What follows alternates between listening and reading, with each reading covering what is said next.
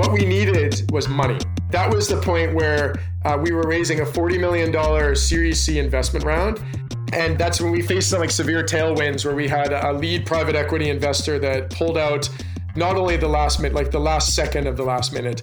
I got on a plane from Cape Town to London where I thought I was going to go sign documents and have a celebratory dinner, and found out that their new management team at the investment fund had decided they're not going to go forward. Hi, everyone. My name is Rowena Luke, and you're listening to Aid Evolved. This is a podcast about the people trying to find a better way to do good. Today, I'm thrilled to be speaking with Mike Quinn. Mike is the co-founder and former CEO of Zona, one of Africa's earliest fintech companies. He raised over $30 million in investment back when this was basically unheard of in the African context. Today, he's the founder of Boost. But I'll warn you now, our conversation today is going to focus on the rise and the crash of Zona. Mike writes about all of this in surprising detail in his book, recently published, called Failing to Win. The story of Zona is, to me, a classic David and Goliath story. It was founded by a bunch of guys who just wanted to make it easier to transfer money in Zambia. And they had the courage and the gall to take on the billion-dollar phone companies like Vodacom and Airtel. And he almost won. Almost. We begin with the story of Mike Quinn. Mike grew up in the Great Grassy Plains of Western Canada. In university, he studied mechanical engineering, which is where he crossed paths with an organization called Engineers Without Borders. You can imagine Doctors Without Borders, but for engineers. Through this organization, Mike had his first placement overseas. A year in Ghana, followed by a year in Zambia, working on rural agricultural projects. After that, he dived into graduate studies at the London School of Economics and then at Oxford, which is where he made the fateful connection with the impact investor community. These were people with money from New York, Washington, and London, looking for social enterprises that could do some good while also balancing their books. But the challenge they kept on raising to Mike over and over again was, we just don't know what are the good organizations in Africa to invest in. So Mike put up his hand and said, I can solve that problem. I developed a business card that had a picture of a baobab tree and a logo for African Enterprise Partners. And I said, I'm, Mike, the founder of this organization, but there was nothing that existed other than the card. And went door to door for a while, got a lot of rejections, but then ended up getting a very lucky break with an impact investor in Washington called the Grassroots Business Fund. And they bought me a plane ticket to Zambia. This was early 2009 and said, go find us deals. And that was when I had probably the stroke of lightning, because I arrived, I'll never forget it, on a Sunday in Zambia, in Lusaka, in the capital city. And I sent an email to an American guy that I had worked with when I was a volunteer there a couple of years earlier, saying I've got this investment fund behind me, and do you know any entrepreneurs? Because I didn't. And he connected me to these two brothers, Brad and Brett McGrath, and said, go meet these guys. And I had a meeting with them on Monday morning at 10 o'clock. So it was one email, one meeting. I meet these two guys, and then they start telling me about their vision of a cashless Africa and how they have this technology that they took from a previous business in the airtime industry. And there was this mobile money model emerging in Kenya. And I had the investor behind me. And then we did a $200,000 investment, I believe July 1st, 2009. Which we didn't know at the time, but could very well be the first seed investment in an African fintech, because there was really nothing else happening at the time.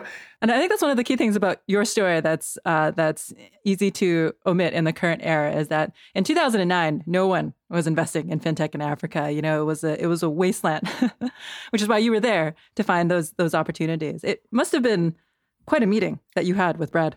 Yeah. I ended up working with them for the next 10 years and became kind of like the third brother. It was like the third wheel, but then it did become the third brother, and we're still very close. Mike McGrath.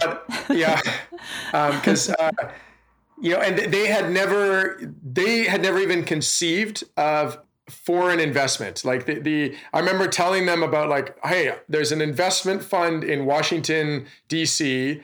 that wants to invest in Zambia, and they hired me to go find entrepreneurs to invest in. And then my proposition to them was, I said, like, I'll facilitate this deal, and then I'll stick around and work with you guys and help build the business. And then we did a deal where I would get some sweat equity in the business, to have some shares. And then to become a true co-founder and partner, several months later, I went all in and convinced my parents back in Canada to mortgage their retirement house and lend me $100,000 to invest in the company. Bless your parents. They seem like good people. They had never made a risky investment in their entire life. They weren't rich, so it wasn't like they had expendable cash. It was just my mom said she believed in me, and I made a very strong sales pitch of how we were going to have all this impact and change the world. and I said at the time, I'm like, I'm not asking you to give me a down payment on a house. I'm like, it's something that's going to be much more impactful. So nicely done, Mike, and to your family, obviously. Did you know anything about fintech before you met Brad and decided that you were going to, invest this amount of time in your life? Like when you signed up, what made you take the leap? I didn't even know anything about technology, and I'd never heard of M-Pesa. That's the crazy thing. Yeah, no, but I kind of knew internally I was an entrepreneur, and I'd had feedback from others, and like all the projects that I had worked in, like in Ghana and Zambia before, like I had the ability to hustle and to turn nothing into something. And when I was at Oxford, I learned this classical definition of entrepreneurship from a Harvard professor named Howard Stevenson. That is, entrepreneurship is the pursuit of opportunity without regard to resources controlled. And that was something that always stuck into me. And so it's like the relentless pursuit of opportunity. So you don't have a budget, you don't have a salary, you don't even have an investor, but you see the opportunity, and then you kind of crystallize into a vision and you hustle to like make something happen. So I kind of backed myself and knew that, I knew I could be a connector and a facilitator. And I'm like, there were people like Brad and Brett that were building businesses and were amazing entrepreneurs and had vision. And then there were people like the Grassroots Business Fund and investors that just like were on the other side of the world, that weren't on the ground or didn't know how to find these entrepreneurs. And so that was really what the problem I was seeking to solve initially, where, I've said, I'm like the go-between, because I've got this experience in Africa and I can relate.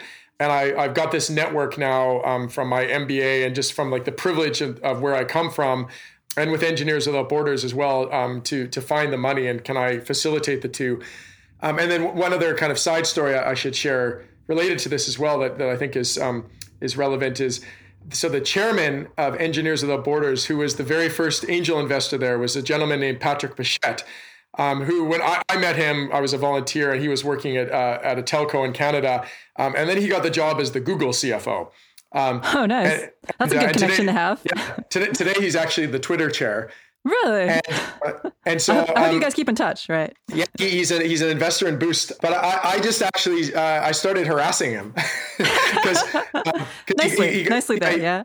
I'm like the guy who knows the Google CFO, so I just started sending him emails and pitch decks, and it led to like a phone call, and he got interested, and then he actually came in kind of early 2010 as our angel investor at Zona.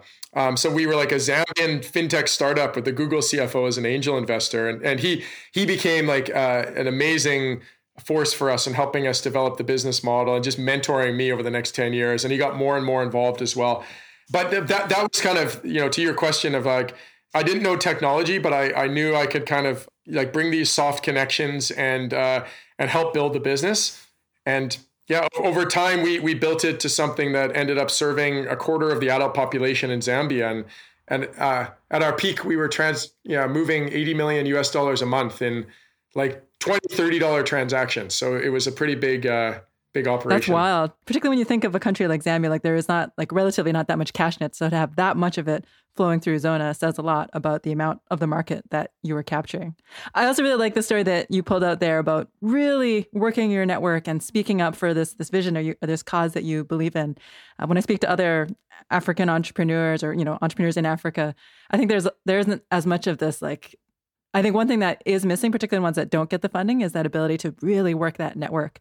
And that's something that you've done a lot of in order to get the interest in Zuna and the international attention that it deserved.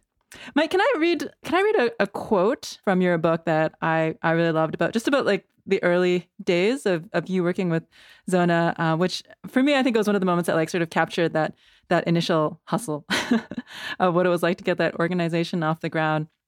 It's about when you recruited the CFO, Keith, you brought him into the organization. This is the quote. In Keith's first month in October 2010, he took over the financial accounts from Brett and set up a new cash flow forecast. He called me from Cape Town to explain that things were way worse than we thought. We are 8 weeks from being broke, he said. Brett, when he heard this news, clapped his hands and let a loud belly laugh. Today is going to be a great day, he said. Keith's face contorted with a confusion. Why was his partner laughing? Brett, your co-founder, carried on. We are always running out of cash. But this time, we have revenue and we have visibility.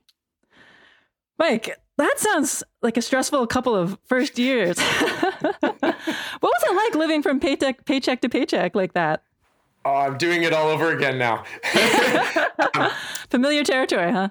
Yeah, but it's actually something that every entrepreneur relates to. And so it's probably not actually shared enough that all these people that are creating new businesses and startups are making huge personal sacrifices and doing it under huge stress. And like you mentioned before of like most people don't have the networks to actually get the funding, even though like the funding would like dramatically change their business and their prospects for success. It's always stressful. I think you have to kind of I'm sure I'm addicted to it. You kind of have to love it. And like thrive under those conditions, because if you want certainty or stability, it's just like the early phases of a startup are probably not for you. When you get to like you're running out of cash, and then you're like, well, we can't pay ourselves salaries, so this month. But you always try to like do right by the people that are working for you, and see who can sometimes defer things or what expenses you can push out and what suppliers can not pay. You cannot pay, but like you're always trying to build relationships. I think that's like really important where everybody, if people believe in your vision and what you're doing, like it's amazing the sacrifices they will also make on your behalf as an entrepreneur. Like how you got Keith to liquidate his retirement plan. Yeah, exactly. Right? And it's just like, it's like a dumb business investment at the time, but it's because, we all believe in like, this could become something that is very, very impactful and also could ultimately be valuable for a lot of people. And that's why, that's why you do it. But it's not easy. And I look back to the quote you read, and I'm laughing. And I'm like, I remember this like so remember being in the car. I remember being in the car, and I'm like, and it was a great day because we made all these decisions that we were like delaying because we were focused. We're like, how do we generate revenue? How do we change our pricing? How do we push out expenses? What costs are we carrying that we don't need to? Before we dive deeper into Mike's story, let me just pause for a minute and explain what Zona does. In a nutshell, Zona made it possible to send cash digitally. Imagine you're in Zambia in the year 2009 and you want to send money to friends or family to help them pay medical bills or go to school. It's tough. Even just getting the cash is a struggle because many of the ATM machines don't work, or they run out of cash, or there's no electricity. And we're not even talking about the majority of villages which don't have ATMs. And then once you have the money, how do you get it to another town or another country? A lot of people would just give it to a taxi driver or drive themselves. Can you imagine giving a wad of cash to a taxi driver, particularly when you and the driver are both just trying to make ends meet? Now, there was a post office service that you could use, and at the end of every month, hundreds of people would go stand in these very long queues and send money for an extraordinary fee just to get to another city in Zambia. Zona changed all of that. Basically, it allowed somebody to go to a Zona agent to send money quickly, reliably, and cheaply, both within Zambia and to other countries. In this way, it's similar to M-Pesa in Kenya. Now, there's two key parts that you need in order to make a product like Zona work. First, you need a world-class technology stack that can work on a cheap mobile phone with 100% reliability. And you need the agent network. You need an army of people spread out across Zambia, interfacing with the public, ensuring that they can access and use the service. A company like Zona could only exist with this balance of mobile technology and the deep roots in Zambia required to build this agent network. In many ways, as Mike writes in his book, creating and serving that network of agents was at the core of what Zona was built to do. The technology was super important, but really what made it work was having like this agent network, this human-powered like ATM network. And what we figured out there was the best agents we had to create from scratch. And what we would do is we would take young women and men straight out of high school that had like a high school diploma, but like unemployment rates were sky high. So there weren't like any job prospects.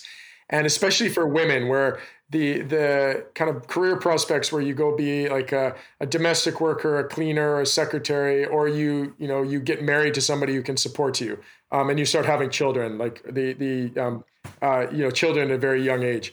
And so now we provided this micro franchise, like business in a box opportunity where you could get a kiosk, a phone, a digital loan, and then a t-shirt, and you could sit in this kiosk and do cash in, cash out transactions for people sending and receiving money.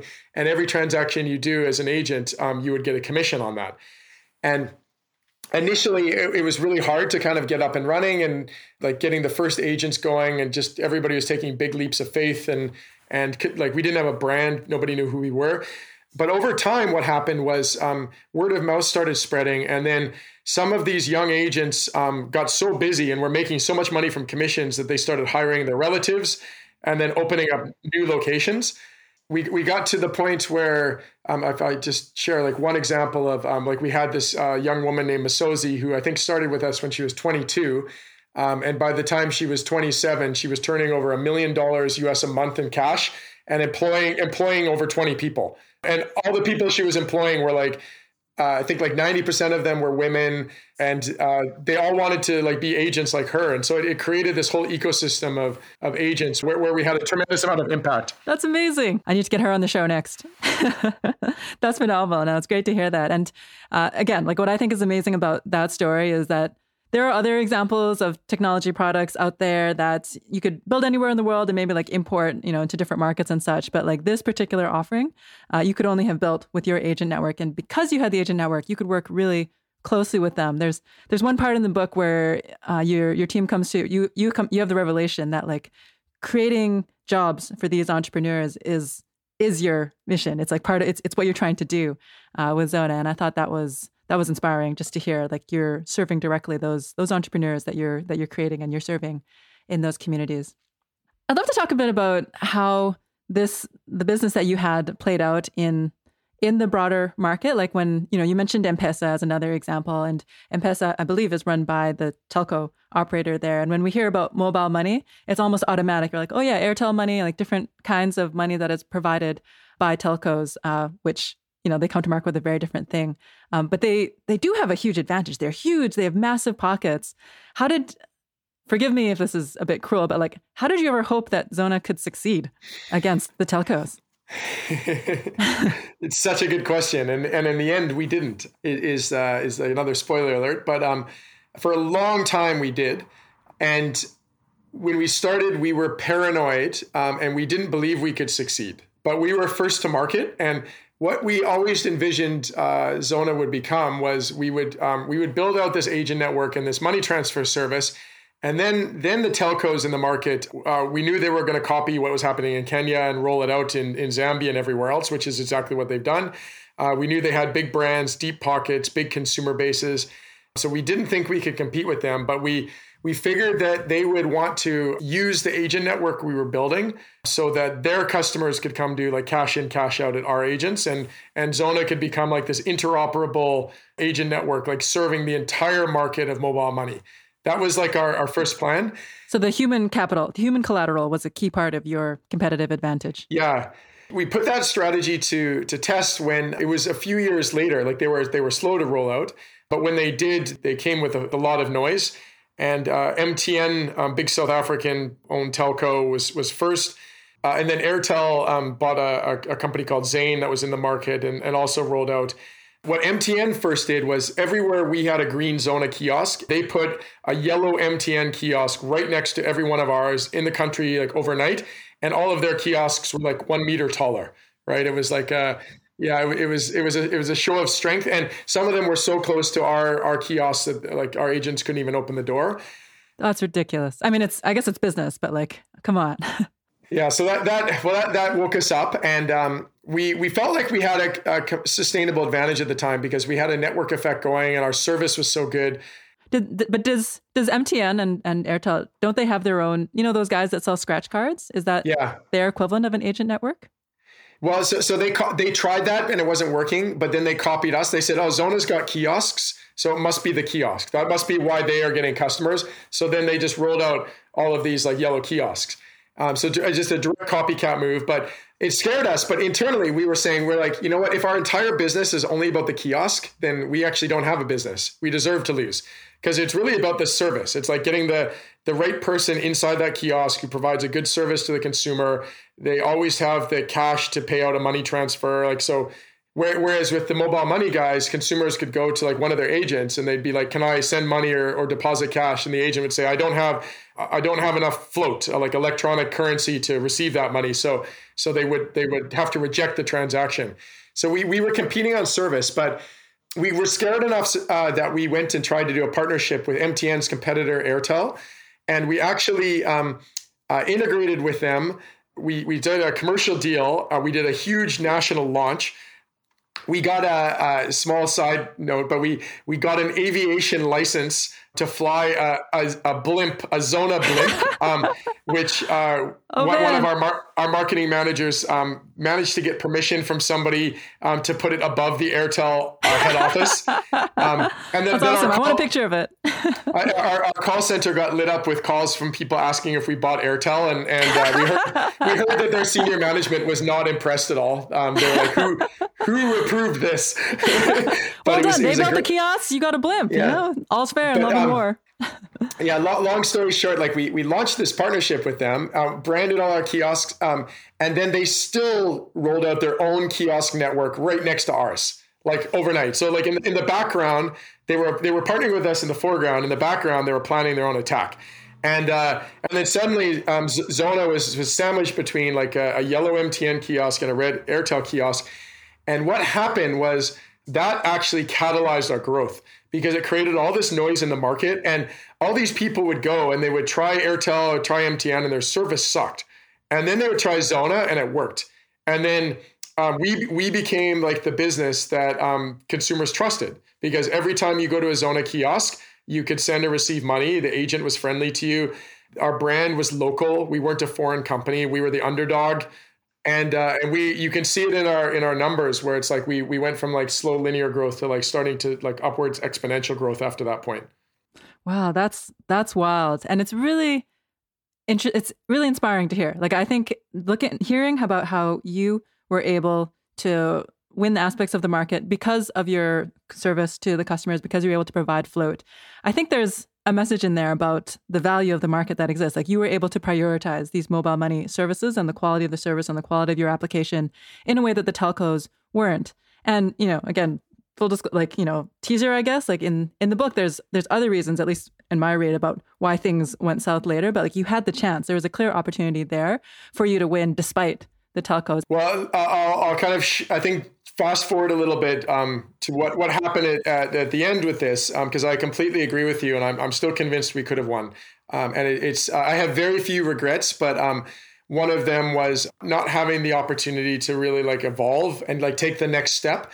And we made a lot of internal mistakes, like with hiring and just like scaling challenges and going into other markets prematurely, and a lot of things that I do write about in the book. But at the end, like towards like 2017, we had developed a new platform called Zona Plus, which was like a full stack digital bank for micro savings, micro credit, money transfers, bill payments. It was on, there was an Android app, and it was leveraging our brand and our agent network and our 2 million consumers.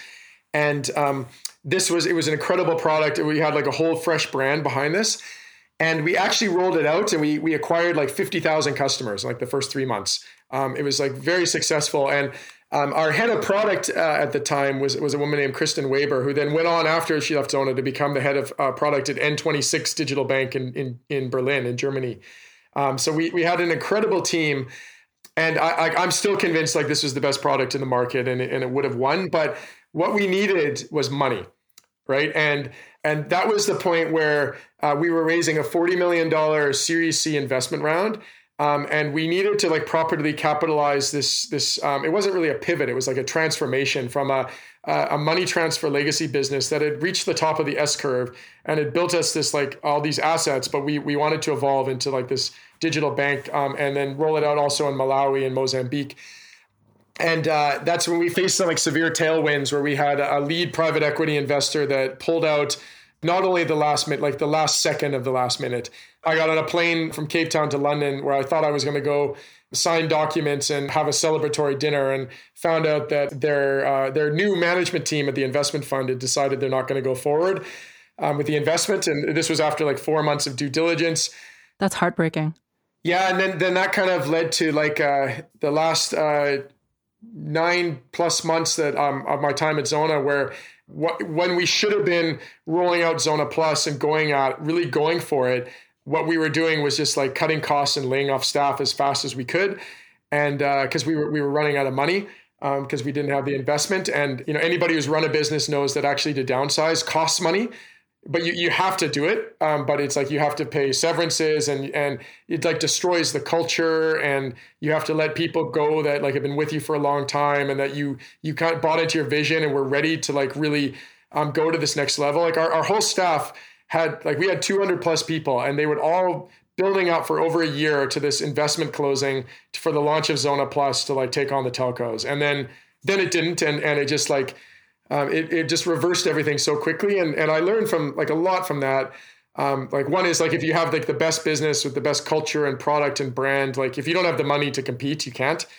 If we had our $40 million round close, even though we were getting aggressively attacked at that time by the telcos, like I think we would have pulled it off, because our product was great. Our brand was still strong, but it was just that lack of being able to get the funding we needed to compete. And it was hard. We were in a small market, and the timing wasn't right. So I believe you. I think when you look at the story of successful or unsuccessful startups, there's always that aspect of like, you like on the books, you have the sale, but maybe the numbers don't the cash doesn't come in on time. Like you're cutting it so close, and sometimes it's a little bit too close. And my understanding of what happened with Zona was just like it was like a little bit too close, but it could easily have gone the other way. I don't know if you've read the Shoe Dog, the story of Nike. Yeah, love it. There's a similar moment where the guy's like hiding from his debtors because he literally doesn't have the cash to pay someone, and like the difference of a day was all that it took for Nike to be the company that it is. So that book very much was an inspiration for me while I was writing, and I already had the title in my head, but it was like, I started off where I failed to win at Zona. Like Zona failed to win. We didn't achieve the vision that we set out to. But then it was like this, this second meaning around like everything we achieved, we had failed so much until we had a breakthrough. And so it was like really this theme of like failing in order to win. And then I started realizing, I'm like, we were winning the whole time. It just like I felt like it because we were failing and failing and failing. It felt like we were always failing. But then you look back and you're like, no, we like all these failures kind of led up to this, to these like milestones and successes and breakthroughs. And then I read Phil Knight's Shoe Dog, kind of while I was processing this, and everybody knows Nike. How many people know about Blue Ribbon? And like 80% of that book is about Blue Ribbon, which was like his company, that eventually turned into Nike, that almost crashed and burned and died over and over and over and over again. And that was like a big inspiration for me, because I was like trying to think about like, what am I going to do next? What company? Like I knew I wanted to do this again, and I wanted to start a new company. And then, I was like, Zona is my Blue Ribbon, and Boost, my new company, like could be my Nike. And can I use my failures at Zona and really harness and embrace them and learn the lessons to launch something that could go on to become, to fulfill like my true potential and the vision that we started off with at Zona. Tell me a little bit more about Boost. Tell me about how you were able to pick up after everything that happened at Zuna and the heartache and the roller coaster there to end up at Boost. Yeah, so the vision for Boost is to power the growth for Africa's 100 million plus informal retail entrepreneurs that are still largely offline, underserved, employ 76% of people in urban areas. This is the economic backbone of the continent. And these are providers of essential services. So groceries, small restaurants, small independent pharmacies, like fruit and vegetable sellers.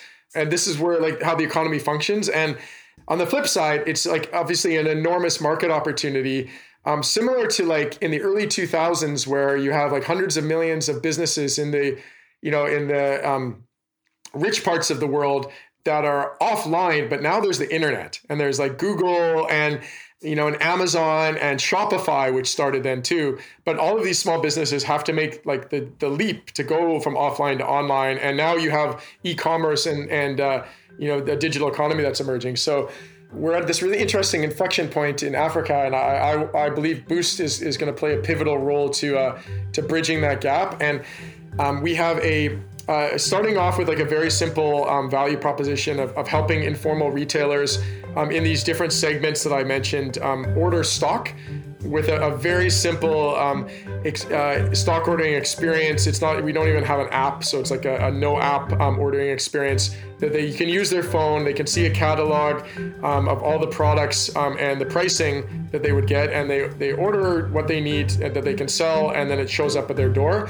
But normally these entrepreneurs would have to go to like big open air markets or to dozens of wholesalers just to discover prices, and they would physically need to move goods back to themselves because nobody's doing last mile delivery, or it's a very underserved part of the market. And now that's piloting in Egypt, that is growing at like plus 35% month on month, and I'm really convinced that it's actually going to work. But it's the very early phases, and it wasn't easy. Like I had a lot of the challenges. Like I actually expected the fundraising. I thought that would be a lot easier because I thought with my track record at Zona and what I'd built, I'd heard the stories of Silicon Valley of like if you're a failed entrepreneur and you do it again, everybody wants to throw money at you.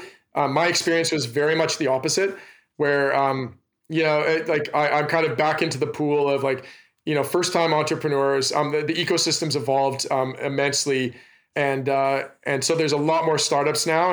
And so needing to get to the same level of traction as everybody else, raising money remotely, hustling.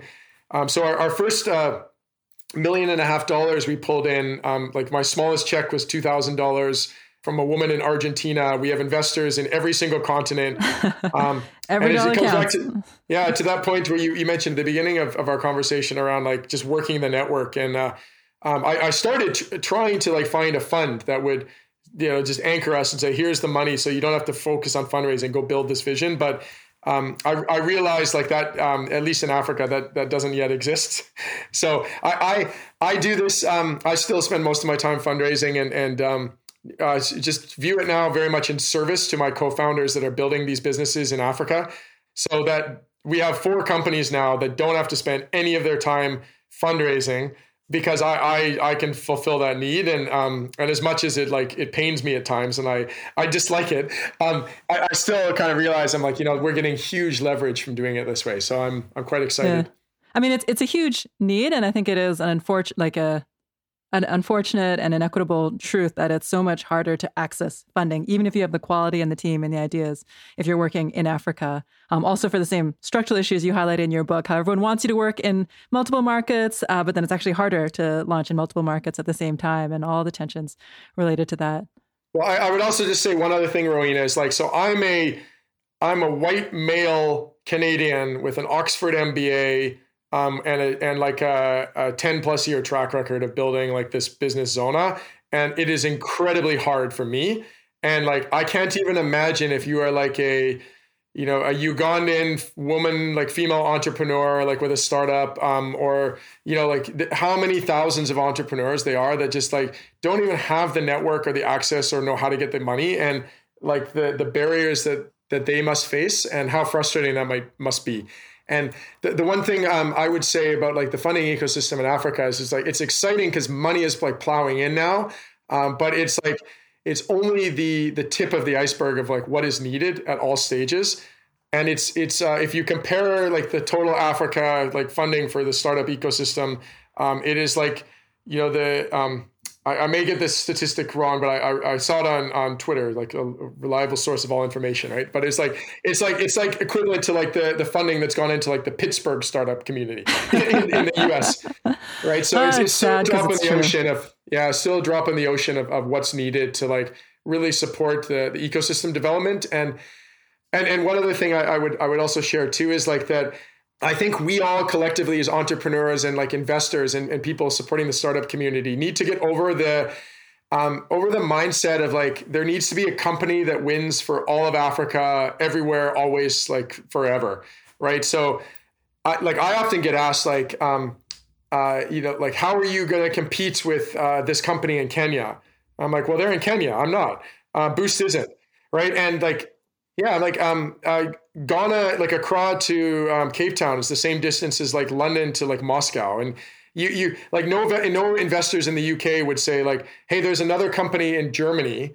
Like, how are you going to compete with that company in the UK market? And I feel there's too much of that in Africa now. Like, and there's a huge underappreciation of like the startup ecosystem that needs to emerge and the role of competition and driving forward innovation and providing like goods and services to like all of these underserved communities and what value that can unleash. Like as Africa grows to like 2 billion people, what is going to be needed to like actually really serve all of these people and create jobs? We are like 1% of the way there right now. Thank you, Mike. In the last couple minutes that we have, we're going to switch over to a short set of rapid fire questions. First question for you, Mike, is if you could take a step back in time, what advice would you give your younger self? And I know your book is peppered with this, so if there's just like one or two key points to pull out there. One of my core principles now that I wish I knew then was to build a business or a team with the fewest right people. Fewest is important because more people equals more costs and more overhead, and that requires more money, and money's hard to get. But also, the smaller the team, the faster you can move, the easier it is to stay aligned, the more agile you can be.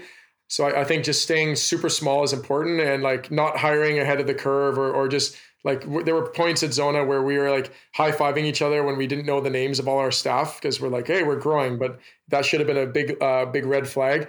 And then the right people, because it's extremely hard to find people that fit the culture of the organization, are aligned with like the values and vision and purpose, have the skills and abilities and experiences to do the role and like are good people to work with. There's so many variables that go against that make like misfits easy. And so I think really taking your time to make sure that you're working with people that you want to work with for the next 10 years and you can grow together. And I'm very deliberate about that now, how I select co-founders and investors and partners. I'm just thinking of like, the boxes of and like the roles that people will play and assessing the people fit. Nice. So that's probably the biggest advice, and I would give that to like all entrepreneurs. Yeah, absolutely. Thank you, Mike. Next question is if you have any requests for donors or policymakers looking to foster organizations like Zona. Yeah, two things. For donors and policymakers, I think really focus on the enabling environment for startups.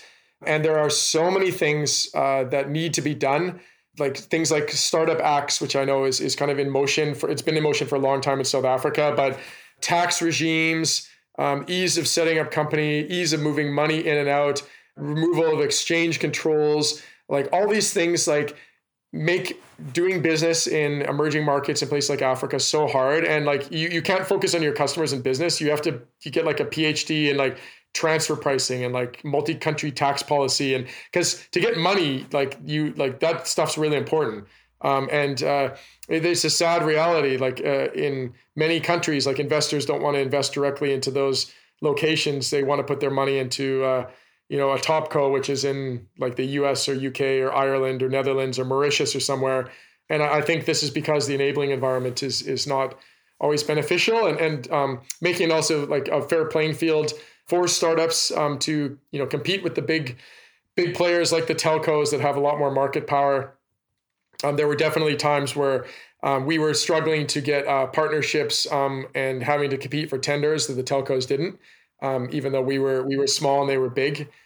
So for policymakers and donors, I think there's a big role there. And then for like other investors, just taking more risk is the general advice I would give, because it's a risky environment. Entrepreneurship is risky. But a lot of the times I heard this, I was rejected by an investor last week who told me that our bar for investing in Africa is just much higher than it is for anywhere else, like in the US or Europe or anywhere else in the world. And I could put myself in their shoes and I completely get it. And the bar in terms of like traction. And I'm like, yeah, like it's a rational thing where it's like, you want to see more traction and more revenue and more validation. But what it means is all of these like really good businesses and purpose-driven companies that are starting have to get a lot farther with a lot less. And that's hard, right? And it just, people burn out. And I think we need like more money, especially at seed stage funding. It's getting better like for the angel investing, and it's like kind of easier now to like get started than it was when we started Zona. But like, it's really, really hard once you get going to access the capital you need to start scaling. Because all of these investors are looking for like the one winner that's going to take over the whole ecosystem when we need like thousands of winners, right? So I would say like that would be my advice to like other investors coming into the space. That makes a lot of sense to me. And I do hear from a lot of entrepreneurs in Africa that the biggest barrier is cash, that entry point, that initial seed funding just to get off the ground. And then the funding that comes after that, obviously. Mike, is there someone in the industry who has inspired or guided you that you want to give a shout out to on this podcast? Yeah, so many people. Maybe one or two. But I'll pick Kat Lego, Mafai, and Carl Wazen, two of the co-founders from Yoko that I've gotten to know. Kat Lego gave me a wonderful endorsement for my book, so thank you. And I was watching their journey from when they were just getting started, and they were visiting the Zona office and like having conversations about being customer centric and culture, and seeing how those guys and the Yoko team survived the lockdown during COVID in South Africa and had a business that nearly collapsed and then took off and then ended up raising like a groundbreaking $83 million investment round recently. And I think they're building the business in the right way, and they're having tons of impact, and they're just genuinely like really good human beings. And I'm like always inspired to connect with them. That's awesome. On the reading front, is there one resource you use to stay up to date on what's going on in this industry?